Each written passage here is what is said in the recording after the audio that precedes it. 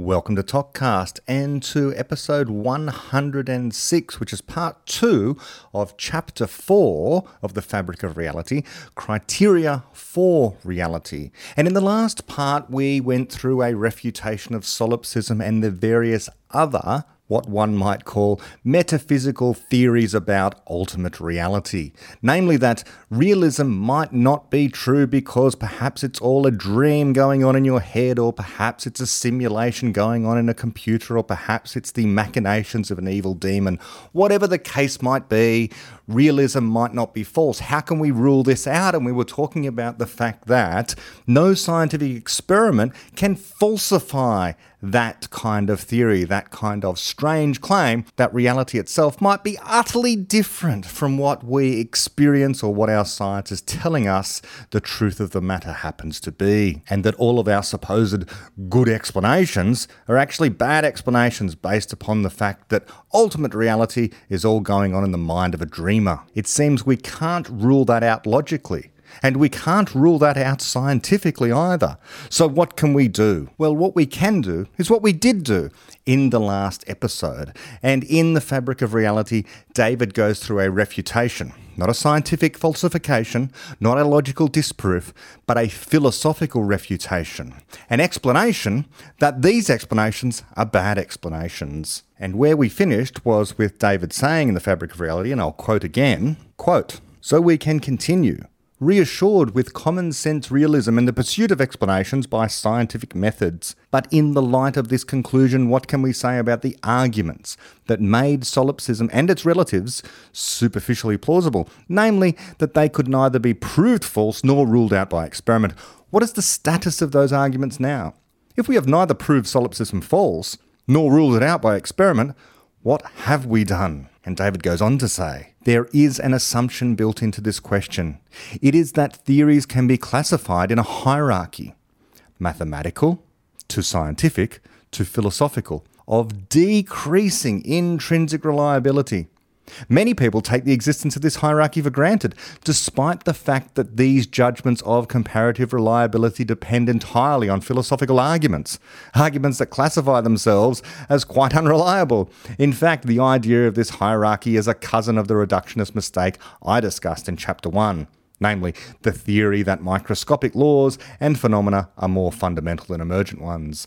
Pausing there, my reflection. We learn this in school. And in fact, mathematics teachers are quite proud of the fact that they can say to the other teachers of other subjects, "We have privileged access to teaching certainty, to teaching mathematical, logical certainty in our classes." And they really take this seriously. I suppose they get it from their lecturers as well. So it bleeds into culture because it's kind of there in the schooling system that mathematics is taught as being absolutely certain on a firm foundation. But of course, this very claim that mathematics is certain, that it is built upon a firm foundation, an infallible way of getting at the truth, that very claim is itself a philosophical argument. It's false. It turns out that it's false. But the mere fact that that anyone would be trying to make that argument should reconsider the fact that they're not getting there by a mathematical proof, which is supposedly the only way to get to absolutely certain truth. So if the argument for mathematics has the only privileged access to absolutely certain truth, but that argument itself is based upon a philosophical claim, which itself, supposedly, is nothing but a mere matter of opinion, we've got a problem. And of course, in the David Deutsch fallibilist worldview, we're going to do away with all of that, and we're simply going to regard each of the different domains of our inquiry, call them what you want, mathematical, scientific, philosophical, as all on equal footing in a sense, all part of an interconnected web of knowledge, an interconnected web of fallible guesses about the nature of reality. So let's go on to see what David says next about this. Quote, "The same assumption occurs in inductivism, which supposes that we can be absolutely certain of the conclusions of mathematical arguments because they are deductive, reasonably sure of scientific arguments because they are inductive, and forever undecided about philosophical arguments, which it sees as little more than matters of taste. End quote. And isn't that the truth? I mean, not only do we pick that up in school, it's something that I think almost everyone lives with all the time, unless they've encountered the work of Popper and Deutsch and associated ideas. But you don't have to step very far outside of the Popperian worldview or the worldview presented in The Fabric of Reality, The Beginning of Infinity, before you get this as simply common sense. This idea that, as David says there in that paragraph, mathematical arguments are certain because they're deductive. So you can be sure of them. And you can be almost sure of scientific arguments because they're inductive. And as for philosophy, well, that's just a mere matter of opinion, more or less. So I'm skipping about a paragraph, and David goes on to say, quote, "The rejection of mere explanations on the grounds that they are not justified by any ultimate explanation inevitably propels one into futile searches for an ultimate source of justification. There is no such source, nor is there that hierarchy of reliability from mathematical to scientific to philosophical arguments. Some philosophical arguments, including the argument against solipsism, are far more compelling than any scientific argument. Indeed, every scientific argument assumes the falsity not only of solipsism, but also of other philosophical theories, including any number of variants of solipsism that might contradict specific parts of the scientific argument. I shall also show in Chapter 10 that even purely mathematical arguments derive their reliability from the physical and philosophical theories that underpin them, and therefore they cannot, after all, yield absolute certainty. Having embraced realism, we are continually faced with decisions as to whether entities referred to in competing explanations are real or not. Deciding that they are not real, as we did in the case of the angel theory of planetary motion, is equivalent to rejecting the corresponding explanation. Thus, in searching for and judging explanations, we need more than just a refutation of solipsism. We need to develop reasons for accepting or rejecting the existence of entities that may appear in contending theories. In other words, we need a criterion for reality. We should not, of course, expect to find a final or infallible criterion. Our judgments of what is or is not real always depend on the various explanations that are available to us, and sometimes change as our explanations improve. Just pausing there, my reflection. So what David is going to come to here in The Fabric of Reality is that our criterion for reality is whether or not an entity kicks back, and we'll have more to say about this. This is Dr. Johnson's criterion.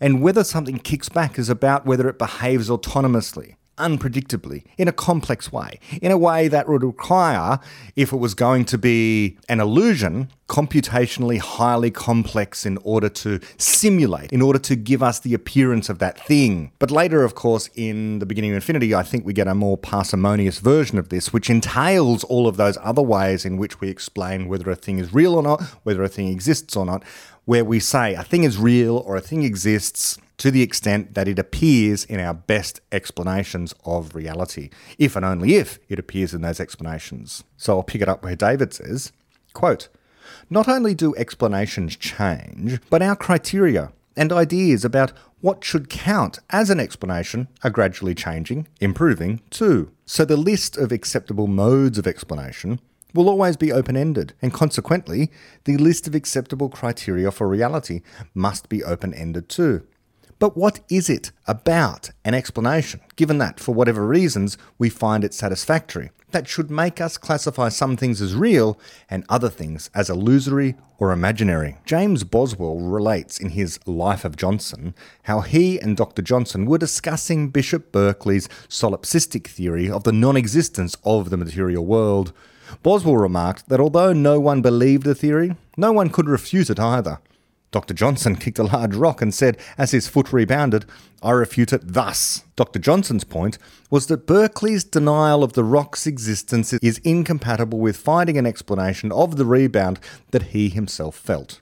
Solipsism cannot accommodate any explanation of why that experiment, or any experiment, should have one outcome rather than another. To explain the effect that the rock had on him, Dr. Johnson was forced to take a position on the nature of rocks. Were they part of an autonomous external reality, or were they figments of his imagination? In the latter case, he would have to conclude that his imagination was itself a vast, complex, autonomous universe. Pausing there, my reflection. So Bishop Berkeley, or Bishop Berkeley, however we pronounce it, he had this vision of idealism. Idealism meaning that what is apparently happening in external reality isn't really, it's just all ideas. It's going on inside your head. But what Johnson would say about that, what Dr. Johnson would say about that, is if you kick a rock and reliably the same experience is happening again and again, you're effectively doing a scientific experiment in order to test theories about what happens when you kick rocks and your foot continues to rebound. Why should it have this consistent character? Why should there be this autonomous way in which your imagination behaves consistently over time? You would have to concede that your imagination is itself this extremely complex thing which behaves according to physical laws that one can discover. And as we say, that means that your idealism, Bishop Berkeley's idealism, this idea of solipsism or whatever you like, is nothing but realism. The claim that there really is an external, autonomous reality which you cannot simply imagine into existence. You cannot imagine into existence the behavior of different things, but rather you have to go out into the world and investigate things and to find out how they're going to behave, namely by kicking them. If it was all just in your imagination, we should expect that each time you kick the rock, something different might happen. Sometimes your foot might rebound. Sometimes it might go through it. Sometimes the rock might disappear. Sometimes the rock might turn into a rabbit and so on, and ad infinitum. But the fact that the rock behaves in a predictable way, and the fact that we can learn about the properties of rocks, and so on and so forth, for every other object in our external reality, means that it can't just all be in your imagination. Or if you postulate that, all you're saying is that your imagination is equally as complex and subject to physical laws as real physical reality is. And so you are just saying that realism is true, plus the assumption that you're dreaming that physical reality into existence. So it's a needless philosophical assumption. David goes on to say after a paragraph that I'm skipping, quote, "But Dr. Johnson's idea is more than just a refutation of solipsism. It also illustrates the criterion for reality that is used in science. Namely, if something can kick back, it exists. Kicking back here does not necessarily mean that the alleged object is responding to being kicked, to being physically affected as Dr. Johnson's rock was. It is enough that when we kick something, the object affects us in ways that require independent explanation. For example, Galileo had no means of affecting planets, but he could affect the light that came from them. His equivalent of kicking the rock was refracting that light from the lenses of his telescopes and eyes. That light responded by kicking his retina back. The way it kicked back allowed him to conclude not only that the light was real, but that the heliocentric planetary motions required to explain the patterns in which the light arrived were also real. By the way, Dr. Johnson did not directly kick the rock either. A person is a mind, not a body. The Dr. Johnson who performed the experiment was a mind, and that mind directly kicked only some nerves, which transmitted signals to the muscles which propelled his foot towards the rock. Shortly afterwards, Dr. Johnson perceived being kicked back by the rock, but again only indirectly, after the impact had set up a pressure pattern in his shoe and then in his skin, and had then led to electrical impulses in his nerves and so forth. Dr. Johnson's mind, like Galileo's and everyone else's, kicked nerves and was kicked back by nerves and inferred the existence and properties of reality from those interactions alone.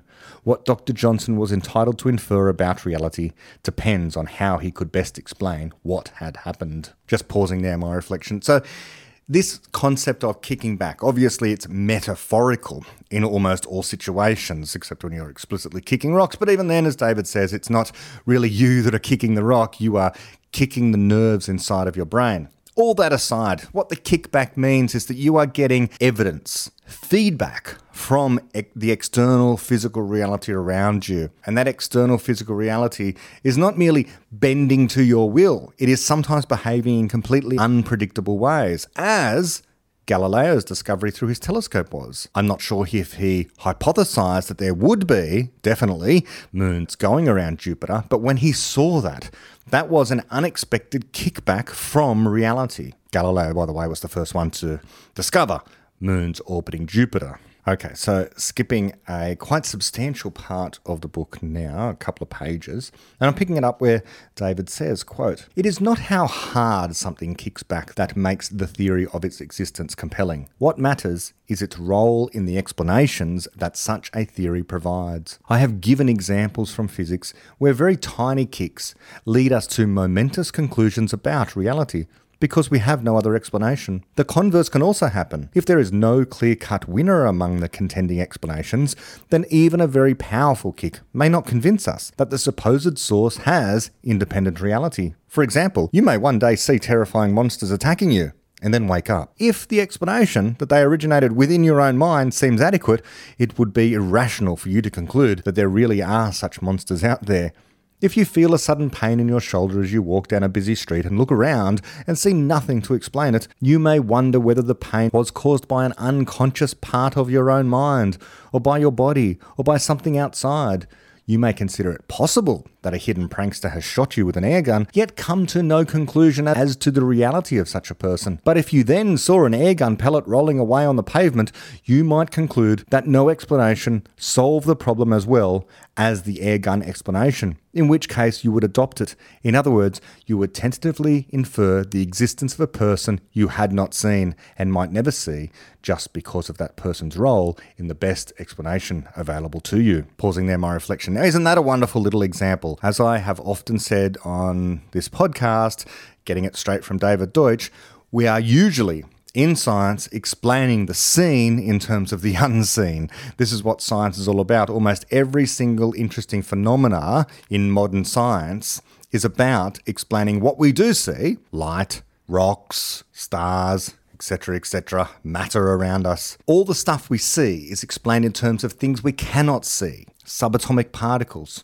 nuclear processes going on inside of stars, the core of the Earth, evolution on timescales that we cannot observe, the movement of tectonic plates, etc. And this is not unusual even in day-to-day life. As David says there, you might very well have this experience of being shot by an airgun. Well, if that happens and you see the pellet rolling away, it would be the best explanation that someone that you might never see, the unseen person, must exist in order for you to have experienced what you experienced. As David goes on to say, quote, "Clearly the theory of such a person's existence is not a logical consequence of the observed evidence, which, incidentally, would consist of a single observation, nor does that theory have the form of an inductive generalization. For example, that you will observe the same thing again if you perform the same experiment, nor is the theory experimentally testable. Experiment could never prove the absence of a hidden prankster. Despite all that, the argument in favour of the theory could be overwhelmingly convincing if it were the best explanation." Pausing there, my reflection. So this is what detectives and the legal system have to do all the time. What they're doing is trying to explain one-off events rather often. And when you have these one-off events, a particular murder, a particular assault, where you do not have the murderer or you do not have the criminal in custody, and you might not even know who the person is yet, nonetheless, the best explanation has to be that a person did it, that a particular person did this thing. But you can't arrive at that conclusion based upon any kind of inductive claim. It's not like you're going to be able to witness that same murder over and over again. You've got it only one time. You're witnessing it only once, and you will only ever witness it once. And there's no experiment that you can do in order to demonstrate that a particular person, did this murder. But rather, what we do is we gather evidence, and then the best explanation of the evidence, our conjectures, which all come to bear on trying to explain this evidence, are then set against one another in light of the evidence, and each of them ruled out until one of them, ideally, explains all the evidence. And no piece of evidence is able to rule out a particular murderer or criminal or whatever happens to be the case. So I guess what I'm saying there is, if you want another refutation of inductivism, then just look at how the legal system works. David goes on to say, quote, "Whenever I have used Dr. Johnson's criterion to argue for the reality of something, one attribute in particular has always been relevant, namely complexity. We prefer simpler explanations to more complex ones, and we prefer explanations that are capable of accounting for detail and complexity to explanations that can account only for simple aspects of phenomena. Dr. Johnson's criterion tells us to regard as real those complex entities which, if we did not regard them as real, would complicate our explanations. For instance, we must regard the planets as real because if we did not, we should be forced into complicated explanations of a cosmic planetarium, or of altered laws of physics, or of angels, or of whatever else would, under that assumption, be giving us the illusion that there are planets out there in space. Thus, The observed complexity in the structure or behavior of an entity is part of the evidence that that entity is real, but it is not sufficient evidence. We do not, for example, deem our reflections in a mirror to be real people. Of course, illusions themselves are real physical processes, but the illusory entities they show us need not be considered real because they derive their complexity from somewhere else. They are not autonomously complex. Why do we accept the mirror theory of reflections but reject the planetarium theory of the solar system? It is because, given a simple explanation of the action of mirrors, we can understand that nothing of what we see in them genuinely lies behind them. No further explanation is needed because the reflections, though complex, are not autonomous. Their complexity is merely borrowed from our side of the mirror. That is not so for planets. The theory that the cosmic planetarium is real and that nothing lies beyond it only makes the problem worse. For if we accepted it, then instead of asking only how the solar system works, we should first have to ask how the planetarium works, and then how the solar system it is displaying works. We could not avoid the latter question, and it is effectively a repetition of what we were trying to answer in the first place. Now we can rephrase Dr. Johnson's criterion thus: if, according to the simplest explanation, an entity is complex and autonomous, then that entity is real. Computational complexity theory is the branch of computer science that is concerned with what resources, such as time, memory capacity, or energy, are required to perform given classes of computations. The complexity of a piece of information is defined in terms of the computational resources, such as the length of the program, the number of computational steps, or the amount of memory that a computer would need if it was to reproduce that piece of information. Several different definitions of complexity are in use, each with its own domain of applicability. The exact definitions need not concern us here, but they are all based on the idea that a complex process is one that in effect presents us with the results of a substantial computation. The sense in which the motion of planets presents us with the results of a substantial computation is well illustrated by a planetarium. Consider a planetarium controlled by a computer,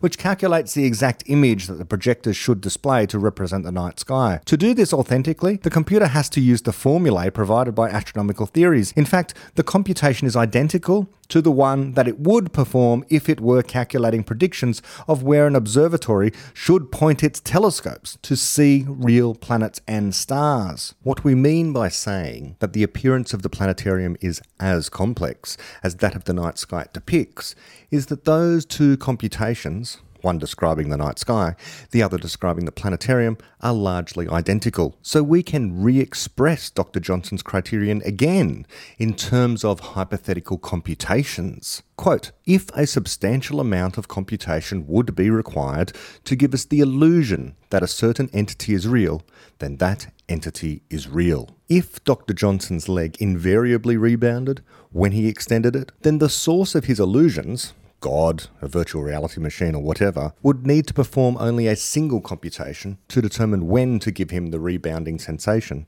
Something like, if leg is extended, then rebound.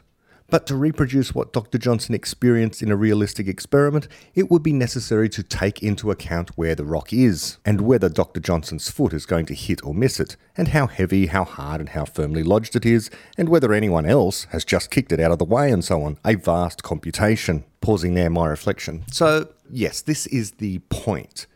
If you're trying to assert that what external reality appears to be isn't actually real, but rather it's an illusion, it's a dream, it's a deception by a demon or a god or something like that, then what you're saying is that those objects in the illusion, the dream rocks, the dream people, the dream planets, and so on and so forth, are acting in such a way that is so complex that if you were to get a computer to actually compute what is required in order to make the illusion as real as realism would otherwise seem, means that you have to compute precisely the laws of physics as they are under realism. Basically, if you're trying to create the illusion of a rock, you need to simulate a rock.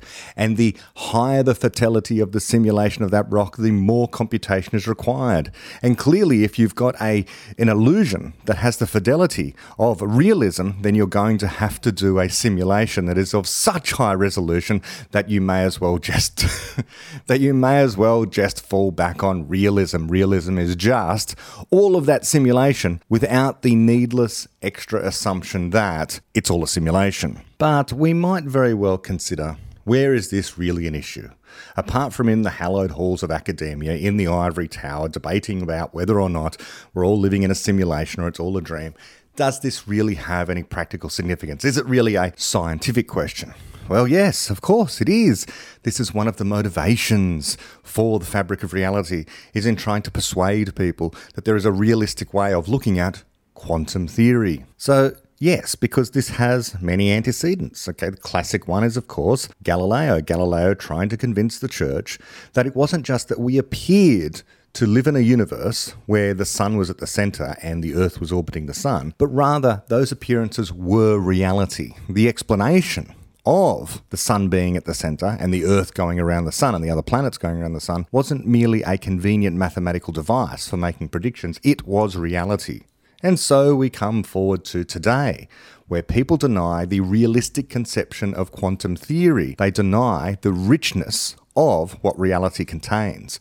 But we need that richness, that complexity, that computational complexity, in order to be able to make the accurate predictions that we do make. Nowhere is this more clear than in the case of quantum theory. As David goes on to say in this very chapter, quote, "Physicists, trying to cling to a single universe worldview, sometimes try to explain quantum interference phenomena as follows. No shadow photons exist, they say, or in other words, no multiverse exists. And what carries the effect of the distance slits to the photon we see is nothing. Some sort of action at a distance, as in Newton's law of gravity, simply makes photons change course when a distance slit is opened. But there is nothing simple about this supposed action at a distance. The appropriate physical law would have to say that a photon is affected by distant objects exactly as if something were passing through the distant gaps and bouncing off the distant mirrors so as to intercept that photon at the right time and place. Calculating how a photon reacts to these different objects would require the same computational effort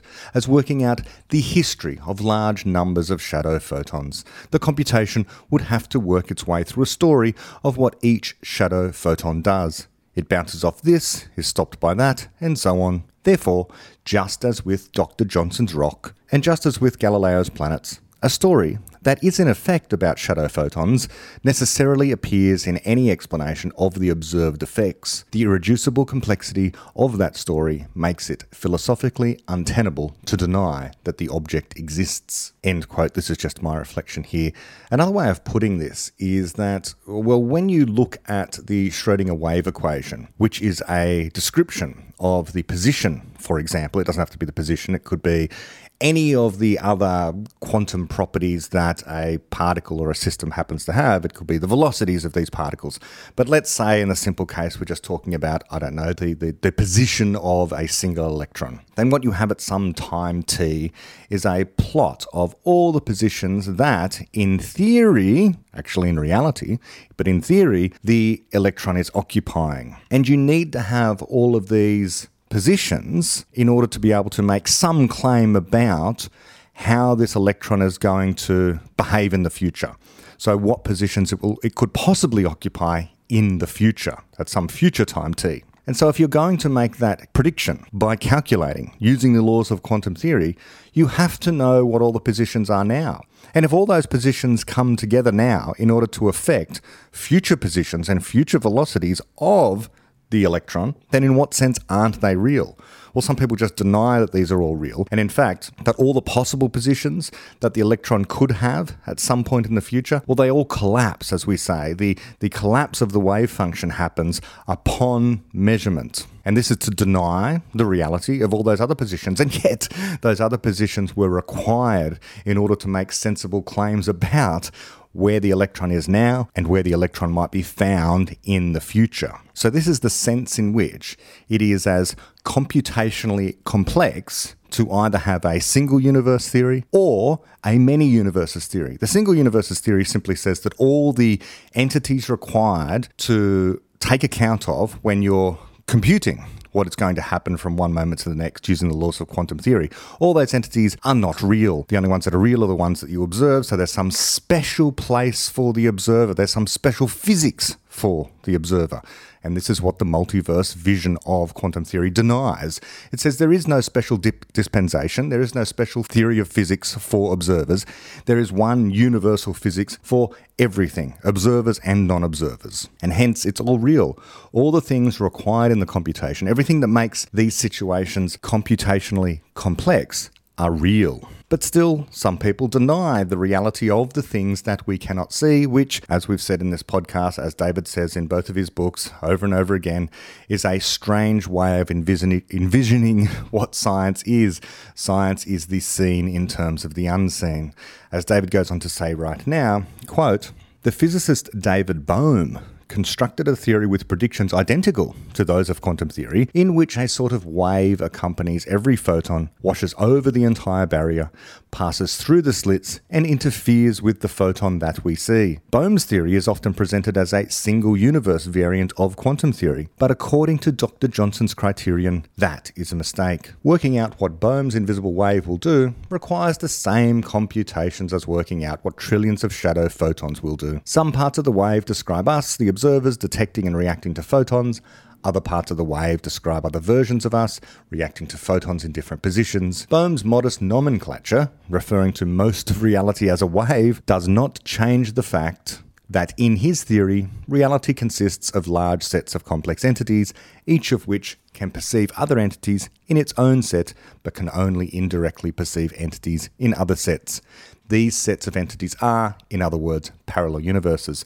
Pausing there, my reflection. Yes, so Bohmian wave mechanics, this idea of David Bohm that there is this indivisible wave that passes through the slits, for example, that is accompanying any particle that we see, has an accompanying wave associated with it. Well, this wave is just the counterparts in the other universes of the particle that we see. And as David has said in other contexts, this is nothing but the multiverse in heavy disguise. Not even that heavy disguise, really.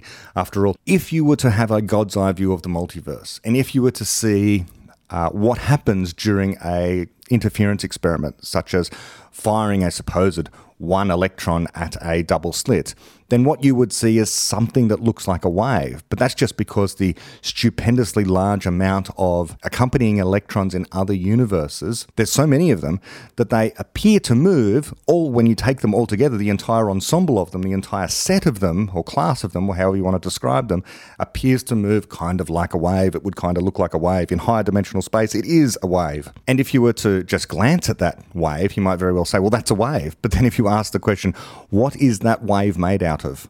And you look closely at high resolution, you would see that the wave that appears to be there is actually made up of lots and lots of particles. It's made up of lots and lots of electrons that are accompanying the electron that any observer in any particular universe would observe as only being one electron. Let's continue. And David says, quote, "I have described Galileo's new conception of our relationship with external reality as a great methodological discovery. It gave us a new, reliable form of reasoning involving observational evidence. That is indeed one aspect of his discovery.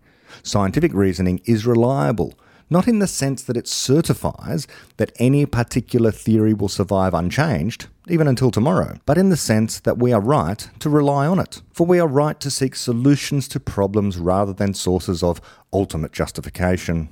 Observational evidence is indeed evidence, not in the sense that any theory can be deduced, induced, or in any other way inferred from it, but in the sense that it can constitute a genuine reason for preferring one theory to another." Pausing there, just my reflection on that. So how can observational evidence cause us to prefer one theory over another? Well, simply by the fact that observational evidence tends to refute all other theories except for one. Ideally, this is what happens in science. We end up only with one theory being able to explain the observational evidence. So all of its rivals are no longer preferred. And this is the sense in which we say that it allows us to prefer one theory to another, or one theory to all the other rivals. The observational evidence simply rules out all the other rivals, can only be explained by one theory, one explanation that we have. To fall back on the most classic of all the examples that I use, Eddington's experiment, where starlight appears to be in one place rather than another, that one place that the starlight does appear during a solar eclipse is predicted by general relativity, but none of the other rivals. No other rival to general relativity can make that prediction in the way that general relativity does, and so therefore we prefer general relativity over those other theories. Let's continue. David says, quote, "But there is another side to Galileo's discovery which is much less often appreciated. The reliability of scientific reasoning is not just an attribute of us, of our knowledge and our relationship with reality, it is also a new fact about physical reality itself, a fact which Galileo expressed in the phrase, 'The book of nature is written in mathematical symbols.' As I have said, it is impossible, literally, to read any shred of a theory in nature.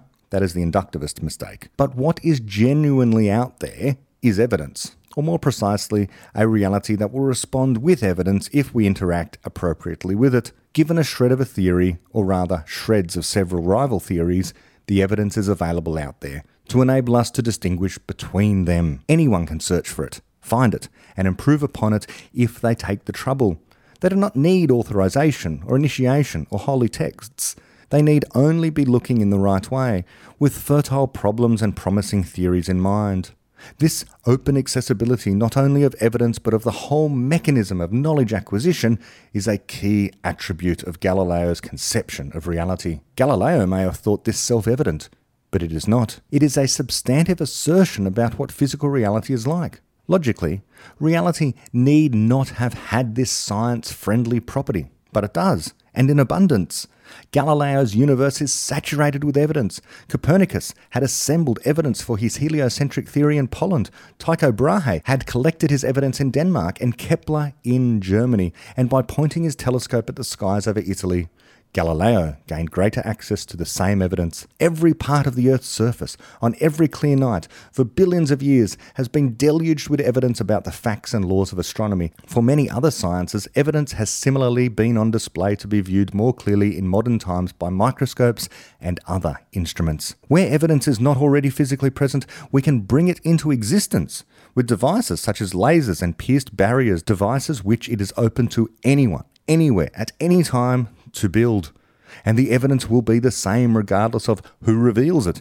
The more fundamental a theory is, the more readily available is the evidence that bears upon it to those who know how to look, not just on Earth, but throughout the multiverse. Pausing there, my reflection on this. Isn't this a wonderfully positive, optimistic way of envisioning how to do science? It's open to anyone, anywhere, to make these profound discoveries, as David Deutsch says elsewhere. The evidence, in order to win a Nobel Prize, is here right now in this room, either falling from the sky in the form of light, or around you in the atoms out of which the matter is made, for you to make the discovery. That will lead to the next greatest breakthrough. That could lead to the Nobel Prize. What he says there is, where evidence is not already physically present, we can bring it into existence with devices such as lasers and pierced barriers, devices which it is open to anyone, anywhere, at any time, to build. Now, yes, building Large Hadron Colliders and James Webb Space Telescopes, yes, that's hard, that's expensive,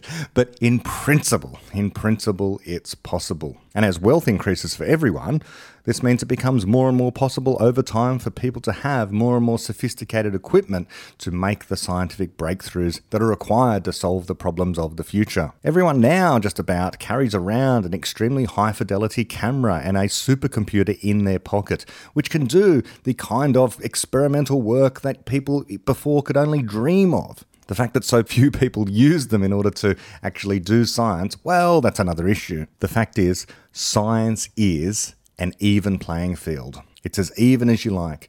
And the cheap and readily available super technology that we have now in the form of smartphones and computers and that kind of thing means that even if there is a wealth inequality between people, that wealth inequality is actually decreasing over time. People talk about the increase in inequality, but that is usually only ever based on number of shares in a company held by someone like Elon Musk, who, happens to own one of the most profitable companies, or Jeff Bezos, who owns one of the most profitable companies. On the other hand, inequality has never been more narrow. Many of us own phones identical to Elon Musk. Elon Musk doesn't have or Jeff Bezos doesn't have better access to the day-to-day technology than anyone else does. This did not used to be the case, of course. You only have to go back 2 or 3 decades, and the top mobile phones that were available were well out of the reach of the average person. Now the top mobile phone, as I'm recording this, it's like the iPhone 13 Pro or whatever. That is well within the budget of many, many people. So too for the top desktop computers, and so on and so forth. And all of this is to say that the typical person has access to technology, which, directed towards scientific discovery, could indeed make breakthroughs that people of the past could only have dreamed of, and to solve problems, even outstanding problems today. Routinely, amateur astronomers make discoveries of things like comets and even today exoplanets just by looking at published data on the internet that's freely available and processing it. So the evidence is absolutely available to everyone in order to make these discoveries, to solve some of our most pressing problems. David goes on to say, quote, "Thus, physical reality is self-similar on several levels. Among the stupendous complexities of the universe and multiverse, some patterns are nevertheless endlessly repeated. Earth and Jupiter are in many ways dramatically dissimilar planets, but they both move in ellipses, and they are both made of the same set of 100 or so chemical elements, albeit in different proportions, and so are their parallel universe counterparts. The evidence that so impressed Galileo and his contemporaries also exists on other planets and in distant galaxies. The evidence being considered at this moment by physicists and astronomers would also have been available 1 billion years ago, and will still be available 1 billion years hence. The very existence of general explanatory theories implies that disparate objects and events are physically alike in some ways. The light reaching us from distant galaxies is, after all, only light, but it looks to us like galaxies. Thus, reality contains not only evidence but also the means, such as our minds and our artifacts, of understanding it. There are mathematical symbols in physical reality. The fact that it is we who put them there does not make them any less physical. In those symbols, in our planetariums, books, films, and computer memories, and in our brains, there are images of physical reality at large. Images not just of the appearance of objects, but of the structure of reality. There are laws and explanations, reductive and emergent. There are descriptions and explanations of the Big Bang and of subnuclear particles and processes. There are mathematical abstractions, fiction, art, morality, shadow photons, parallel universes, to the extent that these symbols, images, and theories are true, that is, they resemble in appropriate respects the concrete or abstract things they refer to, their existence gives reality a new sort of self-similarity, the self-similarity we call knowledge. And that there is the end of Chapter 4 of The Fabric of Reality, Criteria for Reality. And I want to note here, just at the end there, that powerful way of ending echoes what is said by David in one of his TED Talks, where he talks about this kind of self-similarity, when he talks about the quasar. The most important kind of self-similarity is the self-similarity of what happens inside of our minds, where we try to understand objects in our world, including things like quasars. What happens over time, this special relationship we have with the laws of physics, means that there can be an object like a quasar with physics as violent and unusual as is going on in a quasar, and that physics we can come to understand. And so we can come to build not merely, as David says, a visual representation of what the quasar looks like in our mind, so we can see it in our mind's eye, but also we can have mathematical relationships. We can come to understand the laws, the physical laws expressed in mathematical relationships and expressed in natural language in our minds as well. And over time, our explanation, our model of that quasar comes to represent the real quasar existing out there in physical reality with greater and greater fidelity over time. The two structures, the model that's going on inside of our minds and the physical thing out there billions of light years away, come to resemble one another more and more accurately over time. This is self-similarity. This is the most important kind of self-similarity that we know of, because it implies everything that we've been talking about here. It implies realism. It implies that this explanation, this objective explanation that is being built over time, error-corrected over time in our minds, conjectured over time in our minds and error-corrected, is coming to more accurately represent the reality, the physical reality that's out there. And this final paragraph also, it is a defense of realism. It's also, I would say, an improvement on Popper. So let's go to that now. Let's have a look at what Popper actually said in Objective Knowledge about common sense and realism, just briefly. And I'm looking at page 37. If anyone wants to read along, this is page 37 of Objective Knowledge. He says, realism is essential to common sense. Common sense, or enlightened common sense, distinguishes between appearance and reality. This may be illustrated by examples such as, today the air is so clear that the mountains appear so much nearer than they really are. Or perhaps, he appears to do it without effort, but he has confessed to me that the tension is almost unbearable. But common sense also realizes that appearances, say a reflection in a looking glass, have a sort of reality.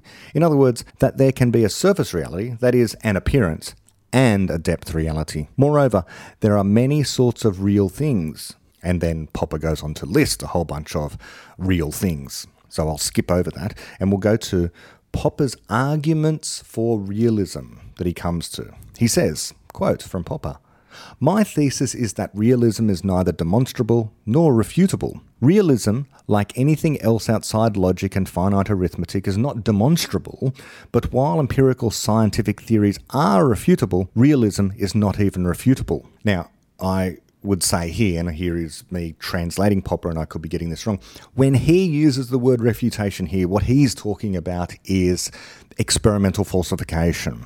Of course, we can refute realism, or we can refute any other philosophical theory that we like by means of philosophical argument. Now, we'll fail to do so in the case of realism, but it doesn't mean we can't say, hey, that's wrong because here's my argument that the simulation hypothesis is correct. So I'm refuting realism. I'm not successful in my refutation, but I'm attempting to refute it. Or it could also mean that Popper is saying that there's simply no way that any argument can possibly refute realism or possibly show that realism is wrong. I don't think he would go that far. After all, we're fallible, and so making a categorical claim like it's impossible to even show a flaw with realism can't possibly be the case. Anyway, whatever the case, he goes on to say that realism, not being refutable, shares this irrefutability with many philosophical or metaphysical theories, in particular also with idealism. Yes, so there we have it. So he must be saying there that all of these metaphysical theories, idealism or whatever else, the simulation hypothesis, are not experimentally testable or experimentally falsifiable, and he's identifying that with refutability. It could be the case that he's simply wrong as well, and as David has pointed out in The Fabric of Reality, well, we can refute idealism. How? Well, by talking about the sheer amount of computation required in order to generate an idealistic conception of the world. If you take seriously what idealism is, then you would need to have some means of computing where all of the objects in your dream world happen to be, and that would amount to computing what's really going on in the world. And so therefore we have realism. So there's all sorts of ways of coming at this refutation of things that aren't realism. So that very well could be a simple improvement on Popper, because he goes on straight away to say, but it is arguable, and the weight of the arguments is overwhelmingly in its favour. Okay, so end quote. So this is a poor phrasing, I would say, of Popper. The weight of the arguments. Okay, so we don't endorse this idea that we have weight of arguments. Better to say, so if he's just saying good explanation is what David would say, presumably, the way in which to really come at this is to say that we refute idealism because it's a bad explanation, rather than talking about weight of arguments. We can argue for realism because it is the best explanation of our metaphysical ontology, if we want to use the fancy words. But that's the fact of the matter. Our best explanation, the most parsimonious way of viewing our experience of the world, is that it really exists. There's an external reality out there beyond our dreaming, beyond our being inside of a simulation or anything else like that. Popper goes on to say, quote, "Common sense is on the side of realism. There are, of course, even before Descartes, a few hints of doubt, whether or not our ordinary world is perhaps just a dream, but even Descartes and Locke were realists. A philosophical theory competing with realism did not seriously start before Berkeley, Hume and Kant. Kant, incidentally, even provided a proof for realism, but it was not a valid proof, and I think it important that we should be clear why no valid proof of realism can exist. End quote. Quite right. Okay, we can't, and we don't need to. The proof is not the most important thing unless you are someone who subscribes to the hierarchy that David talks about in The Fabric of Reality, in the chapter I just read, where mathematical proof, mathematics, the certainty one supposedly gets with mathematics, is the gold standard against which all other claims to truth must be measured. And the only thing that sort of gets anywhere near that is scientific confidence, that we have these arguments where we collect the evidence and we become highly confident in our scientific claims, whereas philosophy is a mere matter of taste. So we don't need to worry about the fact there's no valid proof for realism, there's no scientific evidence for realism. We have a robust explanation of realism, a philosophically rigorous argument that explains why realism is correct. So what does Popper say about idealism? Well, he says, quote, "In its simplest form, idealism says, the world, which includes my present audience, is just a dream. Now it is clear that this theory, though you will know it is false, is not refutable. Whatever you, my audience, may do to convince me of your reality, talking to me or writing a letter, or perhaps kicking me, it cannot possibly assume the force of a refutation. For I would continue to say that I am dreaming, that you are talking to me, or that I received a letter or felt a kick. One might say that these answers are all, in various ways, immunizing stratagems.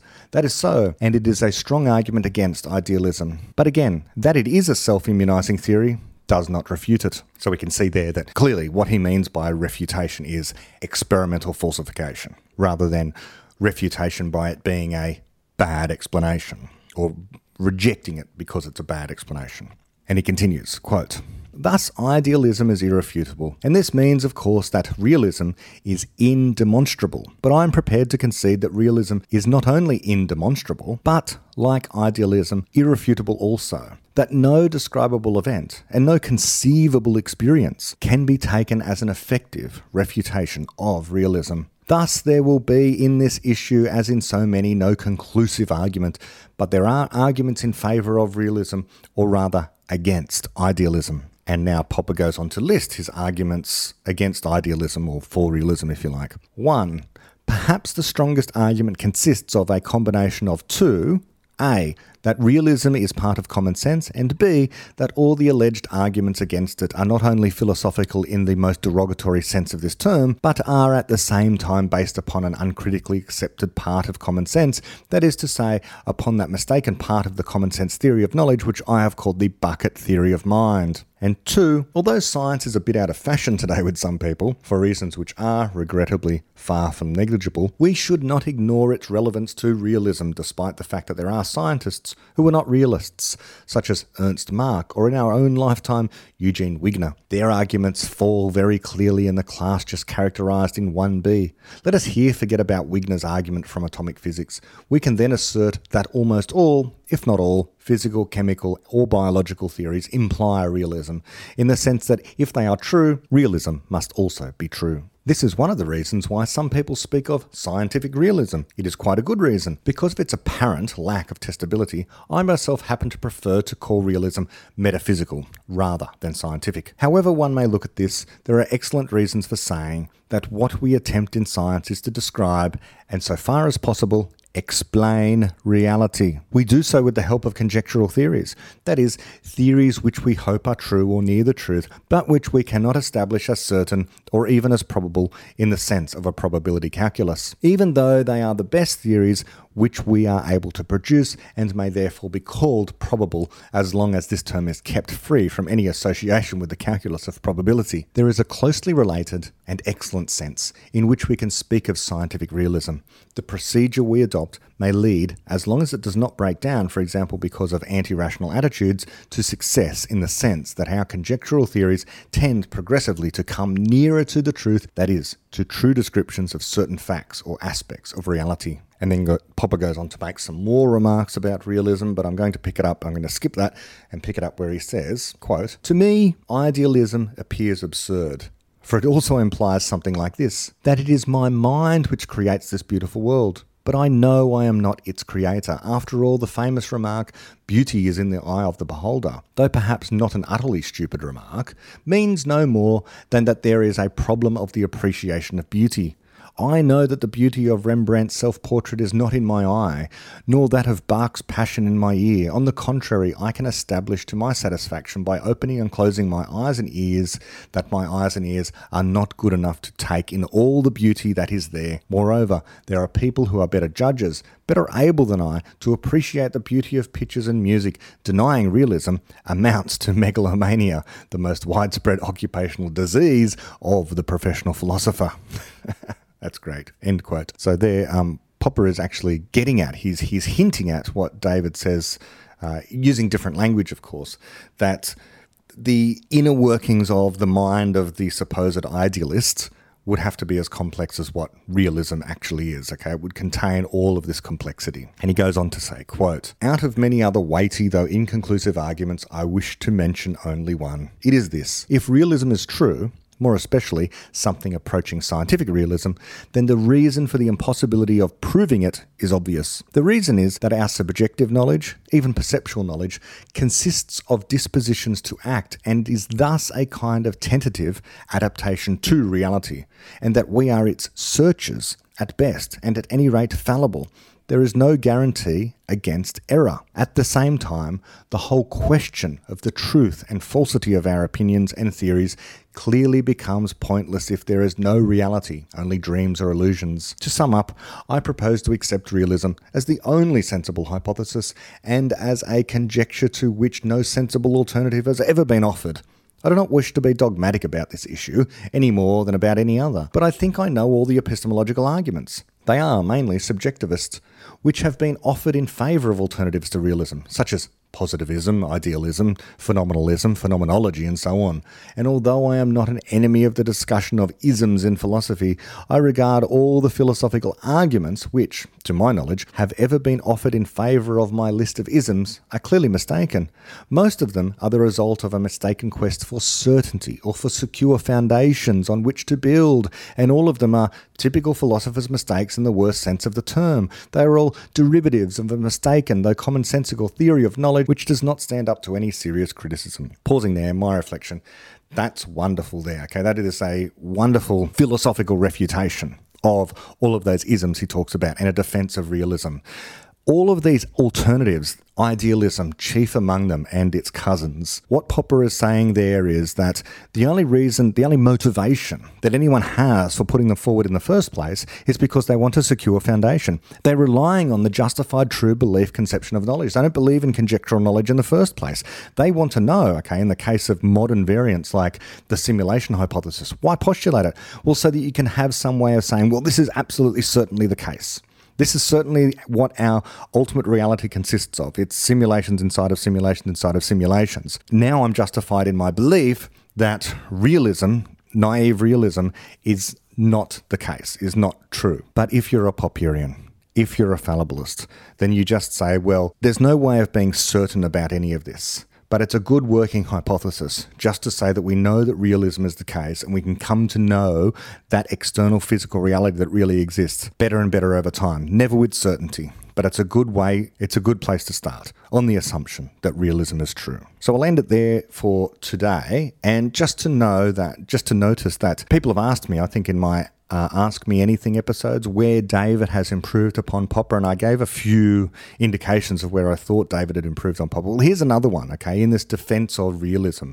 This defense of realism, I think the most parsimonious way of defending realism is to say it's the best explanation. All these other ways of trying to come at the ultimate metaphysical ontology, what really truly is the case when it comes to the experience we find ourselves in, the reason why idealism fails to be the best explanation is because it ultimately is realism with the additional philosophical assumption that we're just dreaming realism into existence. And I think David has the best way of explaining what it means for something to exist or what it means for something to be real in the beginning of Infinity, where he says a thing is real or a thing exists insofar as it appears in our best explanations of reality and not otherwise. That's how we know, that's how we can conclude a thing exists. So that's the end of the episode today. If you'd like to become a Patreon supporter, please feel free. You can search for that on Google. Okay, just search for Patreon Topcast or Patreon Brett Hall.